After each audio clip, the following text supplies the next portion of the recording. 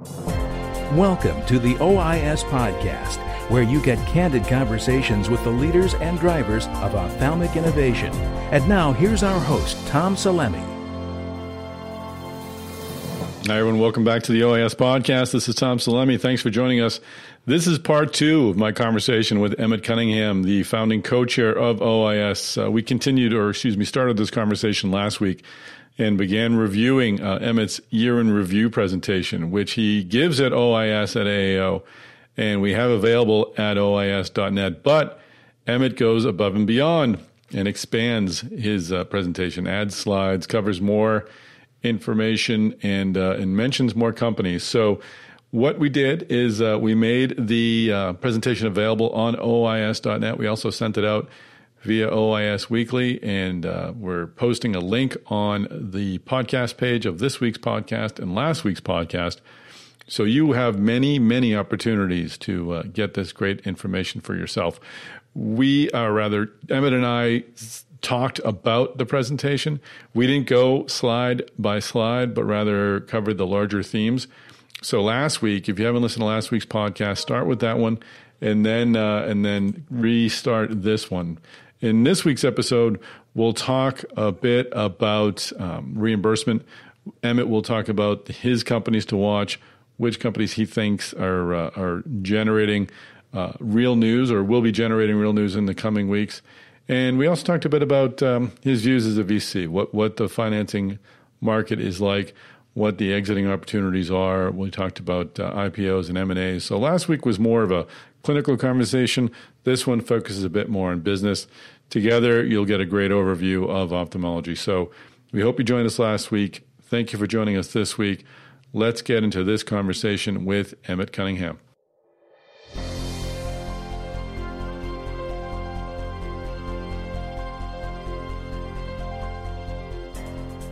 Well, Emmett Cunningham, welcome back to the podcast. Thank you, Tom. Nice to chat with you. You too, and it was great to see you at OIS at AAO. You talked a bit about Allergan's ongoing phase 3 trial with Artemis and just glaucoma in general. I mean, the many different ways. I was intrigued by the NeuroStem company that was up on stage that was presenting technology to treat glaucoma. We seem to be becoming a glaucoma from many different directions now, which is exciting. Talk a bit about Allergan's move into the phase 3 trials, and how do you feel about the glaucoma space overall? Again, we're coming at it from a lot of different directions. Yeah, so a couple things. First, I can't cover everything in 15 minutes. I haven't, so I always feel terrible that I leave out companies, and as you can imagine, I get emails after the fact of how dare you leave out our company. Usually not stated how dare you, but it would have been nice to, sort of thing. And so I try to make up for some of that in the expanded deck where I have more time to comment on some of these. There are two aspects to glaucoma. There's pressure reduction, which we've talked a little bit about, and the importance of both the magnitude of the reduction and the new sort of mechanism, since it's most often, or I guess I should just say often, it's a combination therapy approach. And so we feel very comfortable combining agents of different mechanisms, but we don't typically combine two agents that attack the same target. So new mechanisms are very important.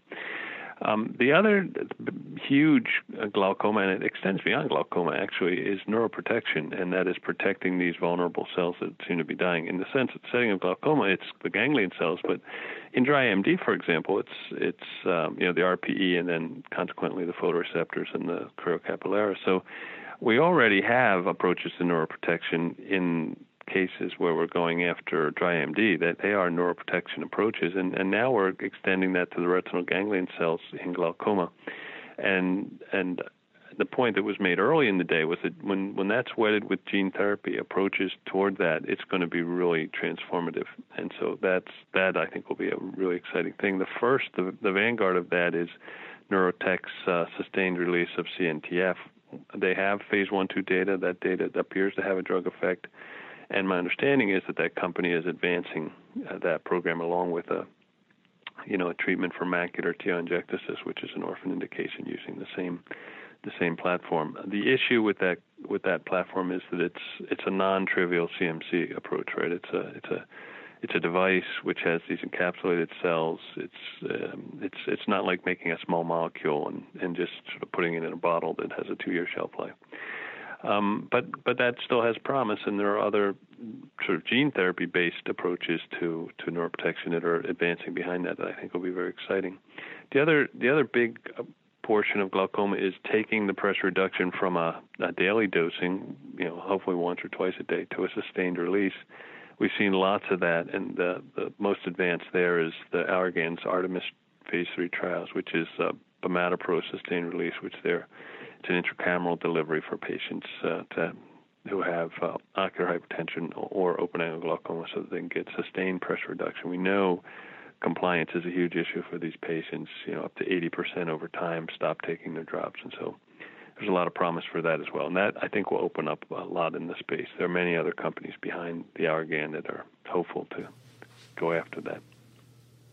And glaucoma, of course, is becoming a real center point and has been for the device areas in ophthalmology. And the company I referenced earlier was EBS Technologies, which is doing work in glaucoma as well through NeuroStem. But we've had a lot of success with some of the MIGS devices. Can you talk a bit about some of the recent approvals in MIGS, perhaps Zangel, and what other devices of interest you're seeing in ophthalmology?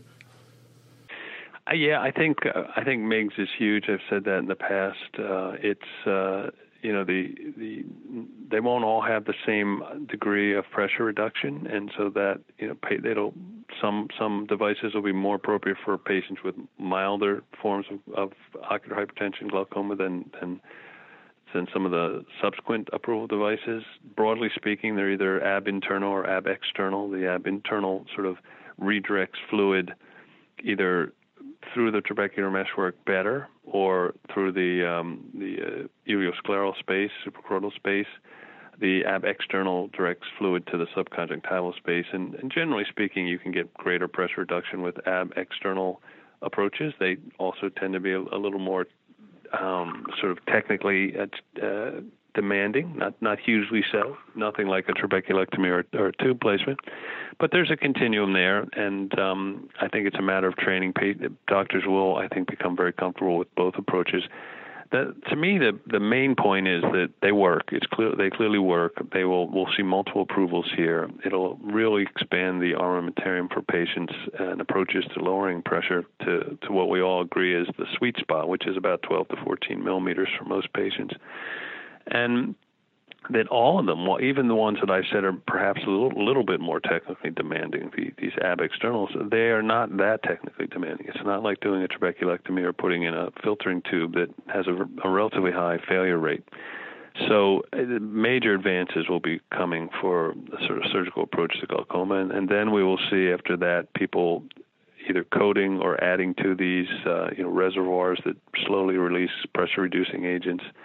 We'll see what I already said, which are sort of drug-device combinations of sustained-release pressure-reducing agents. It's a good time to be in glaucoma and to be taking care of those patients because we're going to have lots to offer them, I think. And we're pleased to have a presentation by Minosis up there. The Zepto is moving forward. Why is that it's getting so much attention and so much popularity? It's obviously an important product. What is the significance of Zepto? I think it's a couple of things. First, I mentioned it because the company has presented a few times at OIS, and I think it's nice to have sort of closure on where they've been. It is a novel and simple device to do what is an important step in cataract surgery, create this capsule rectus. It can often be challenging, even for the best surgeons. Sometimes it gets away from you and isn't made correctly. And that's important to be able to take out the lens and to put in a lens without complications. The other thing that John Hendrick, the CEO, would probably like to tell me and remind me, he has reminded me, is I don't think they took venture capital money. So, he did this very efficiently. As you know, we take our pound of flesh. So he did it very efficiently, and he's very proud of that. So, and I have to say kudos to him and his team for doing it. So, yeah, they're moving forward into a launch, and we'll see. I'm sure they'll do fine. Fantastic. And one thing you did in the presentation, which I don't know if you've done before, and this is available in the video, but it's in the expanded presentation as well, is you kind of picked out your companies to watch. We have our companies to watch on the website, but you have your own companies to watch, ones that you think will be generating some news. So What were the ones that, what is that process like to put that together? And, how big is the list that you start with that you eventually whittle down to the number you get? Yeah, to be perfectly transparent, some of it is my attempt to mention companies that thematically didn't fit well with other areas that I did mention. For example, I think Graybug is a company to watch. I think InFocus, which was acquired by Santen, is a company to watch, or a technology to watch. I think there are things that and obviously the angiopoietin inhibitors are things we should watch. I've mentioned all those earlier, and so I put in this section things that I didn't have an opportunity to mention in earlier sections, and which I thought had the potential to be transformative. The first I mentioned was Viewpoint, and its pharmacologic approach to lens clarification and potentially to presbyopia. So they have a sterol-based compound that disaggregates the crystalline, which is what aggregates and causes cataract, and we think hardens the lens and prevents accommodation. And they've showed some time ago that it works in cadaveric lenses and in murine models, and now they've sort of replicated the efficacy and extended it, I would say, to a canine model. And so that, to me, is very, very exciting. I should say that I'm on the board of that company, and so while I have a better view into it than many, I'm also somewhat conflicted in that I am on the board. But I truly believe it's a potentially huge advance, and all one has to do is look at Novartis and the deal they did with Encore Vision for their topical drug for presbyopia to see that it's a very, very important market, unaddressed market. All right, we're going to take a quick break from this conversation with Emmett to remind you that we're going to be producing content. We've started producing content from OIS at AAO. We're sending out the company presentations to you via email, via our OIS weekly newsletter, over social media channels. They're all available. They'll also be up there on OIS.net. So if you missed a conversation or missed a presentation at OIS and AAO, fear not. We have them all recorded, and they're all available to you. They were great. The day was great, and you should definitely check them out. Now let's get back into this conversation with Emmett Cunningham. And are there any more companies that perhaps should have made the list, or you'd like to at least mention in the podcast, and people will see in the presentation?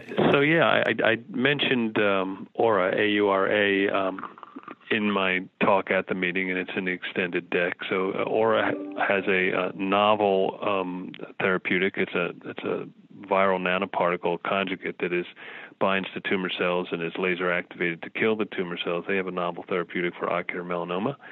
As you know, the current standard of care is radiologic, so we take a plaque, we surgically attach it to the eye, we treat the tumor for a certain time, we repeat the surgery to remove the plaque, and then we follow the patient over years, and a very high proportion of those patients develop complications from the radiation. So it's a big procedure, lots of morbidity over time, and this appears to be a very novel and less toxic, less damaging approach to ocular melanoma. They're just into their phase 1/2 study.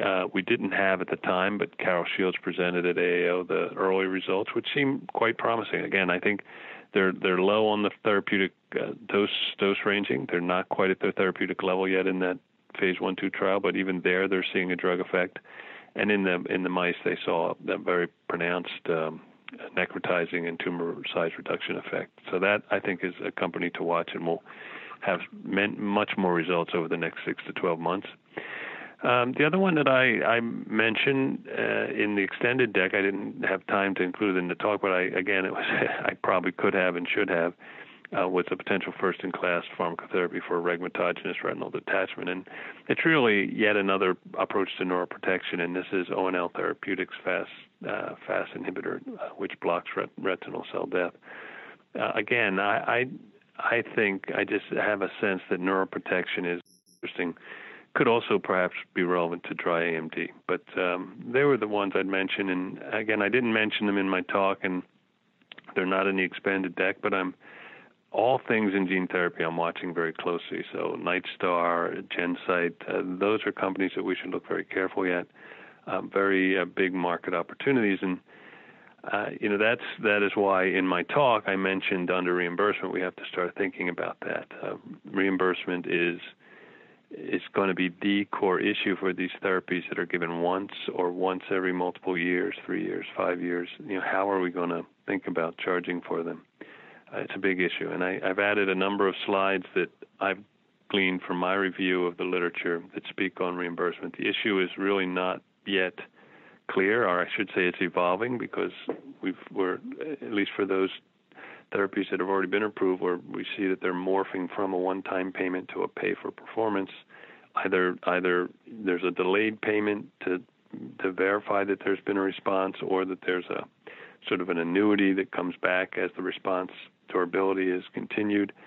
I think it's going to be a little different for each drug and for each indication, but it is clear that I don't think the payers are just going to pay $1 million or $500,000 for each patient once, sort of set it and forget it. They're going to want pay for performance.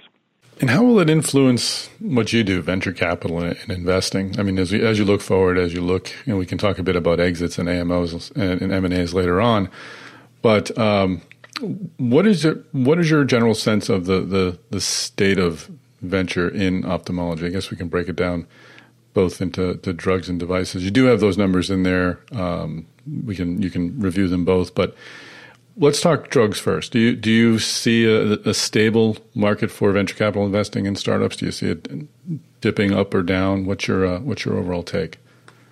Yeah, I think venture investing in biotech broadly has been strong, and it continues to be strong. It's rewarded. The exits are there.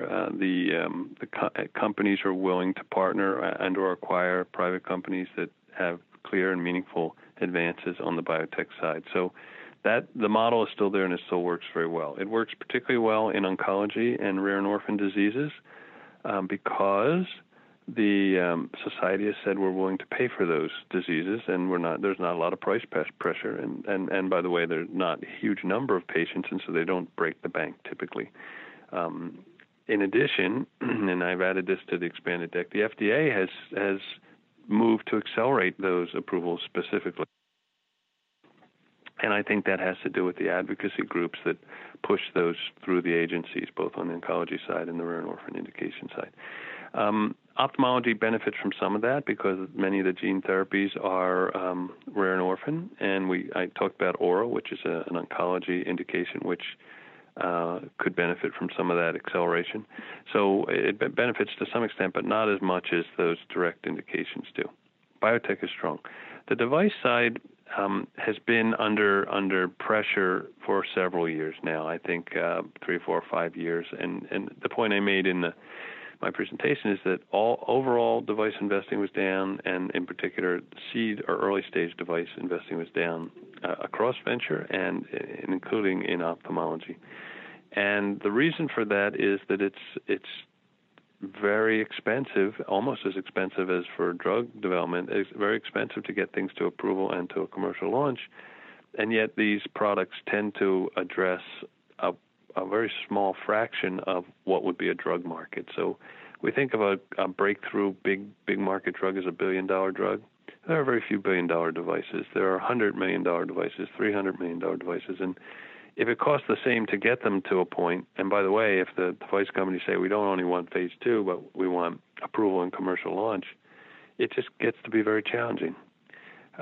We saw a great success with Glaukos, but they didn't depend on an acquisition. They were fortunate to be able to benefit from what was a very active public market at the time, and so were able to get out to support their commercial activities and their continued launch. So I think I can't see an easy solution on the device side, which saddens me. I think there are important devices that are in that sort of early stage of development that I'd like to see be advanced, but it's a challenge for them. They have to think of even more creative financing alternatives, which can be problematic. Well, what are M&A deals looking like in both drugs and devices? Is there a commonality to some of the terms that are being negotiated, some of the payouts for investors and for entrepreneurs? On the eye side, we had, 10 or so M&A events that I mentioned in my talk. About half of those were device and half of those were drug or pharma biotech. And so that's good. It's good for device. It's more device than we see across the sector broadly. I think It's usually about 4-to-1 exits generally across the sector, drug versus device.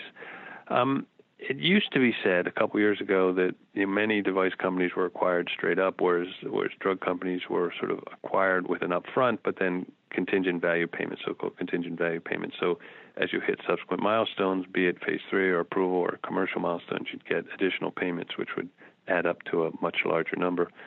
And that was about 80% of the deals on the drug side. What we're seeing now on the device side is that they too are migrating toward that structured financing. And it may be, I'm hopeful that these companies are moving a little earlier, which sort of would justify some contingent value payments through approval, et cetera. That would be good because that would help device development if they are moving earlier. But regardless, we're seeing many more staged deals where we have an upfront plus payments based on milestones. And let's look at the IPO area for a second. We talked about Apellis early on, that they were able to go out. Is that obviously a good sign, but should we read anything more into that there's some larger opening? Well, for Apellis, we should read that their data was convincing to the investors who invested, and I think they had a strong data set. They also have a non-ophthalmic indication, which I think bolstered the story in a sector, complement inhibition, that has some very big wins like Alexion. So that's them, but in a broader sense, it says if you have a strong story, you can go public, and the public investors who generally have less visibility into the company and its specifics, they only really get to see what management says or puts into their filings. They don't get, like we do, to sit on company boards and really scrub the data and grill management. If you have a good story, you can go public. If you look at the numbers of companies that have gone public, it's clearly not 2014. We're drifting down on the number of public offerings, still a bit above where we were before 2008, about where we were 2004 to 2007. So maybe that's sort of a mid-cycle range. But it's not irrational exuberance, and it's not shut. It's about where it typically is mid-cycle, I would say. And of course, we'll wrap up with this question or this conversation about the OIS index, which you've had a big hand in helping to put together. Just this effort to track ophthalmology's performance overall, and over the first 13 months, it's declined by 12.2%. So. I mean, it's not necessarily a positive sign for ophthalmology, but it's good to have something that measures this. What are your feelings about the first year of the OIS index, both in its creation and its effectiveness as a tool, but also in the performance of the stocks that lie in it? Yeah, I like the OIS index. It's nice that we've reached a critical point where we can have our own index with enough companies, or 30 or so, that are sort of contributing to this market movement in the sector of ophthalmology. You have to be careful when you read into indices, because indices are manipulated so that they're not manipulated, if I may say that. So that, for example, we discount the larger companies, the Aries of the world, the Optoteks of the world, so that they don't simply dominate the index. That said, when a company like Aerie, which has had a very good run, runs up, it has a muted impact on the index. If you look at the overall value of the index, it's actually up almost 25%. It went from 12.9 to 15.9 billion, despite the fact that it was nominally sort of flat to down a little bit. So, yes, and the converse is that if a big company has a real stumble, like Optotek did with PDGF, it really impacts the index, which is what happened last December. So I think it's informative. It's interesting and fun to watch. It's nice that we have enough companies to put in it and watch, but we have to be careful how we interpret it. The sector, the ophthalmology sector, is doing well. It's strong. These 30 public companies have almost $16 billion in value. And as I hope we've seen from the private companies, both at OIS and in this talk, lots of innovation that's moving forward that's exciting. So I'm excited. I can't wait to see what we hear at the next OIS. Same here. That's a good point to wrap up on. And thanks for all the work you put into this presentation. We'll make sure it gets into many people's hands, and appreciate the overview of ophthalmology. It's always great to talk to you. Thank you, Tom. Have a great holiday. All right, everyone, that's a wrap. Emmett Cunningham, thanks so much for all the work on OIS and on the year in review. It was great to sit down with you and talk about these highlights in ophthalmology. As I told you folks last week, we covered sort of the clinical areas. This week we talked more about finances. If you listen to both, I think you're walking away with a true and solid understanding of ophthalmology today, where it has been and where it is headed. So thanks again, Emmett, for all the work you do. Thank you, OIS podcast listeners, for joining us. If you wouldn't mind doing a few favors for us, give us a ranking on iTunes or whatever platform you're listening to this podcast. That does help others find the podcast. Do subscribe. If you have, if you're listening to us on an iPad or a phone, you can find the subscribe button, sign up, and you'll have future podcasts sent directly to your listening device. You can also, of course, listen to us on OIS.net. That's another easy way to find us. Just Google OIS podcast. Tell your friends about it. If they enjoy ophthalmology and innovation as much as you do, it'd be great to have them as part of the conversation. Let me know how I'm doing directly. Shoot me an email, tom@healthedg.com. That's the word health, followed by letters EGY.com. Would love to hear about potential guests, potential topics, anything you'd like to say, or just shoot an email saying hello. Would happy to respond to that as well. Finally, don't forget, we'll be sending out our great content from OIS at AAO, so keep an eye on your inbox. Go to OIS.net for our regular updates. Follow us on social media, OIS Tweets. You can also find me at MedTechTom, and the OIS account is at OIS Tweets. So we are out there, and we'll be sending you great information from OIS at AAO. That's it, folks. Tune in next week for another great tale of innovation on the OIS podcast.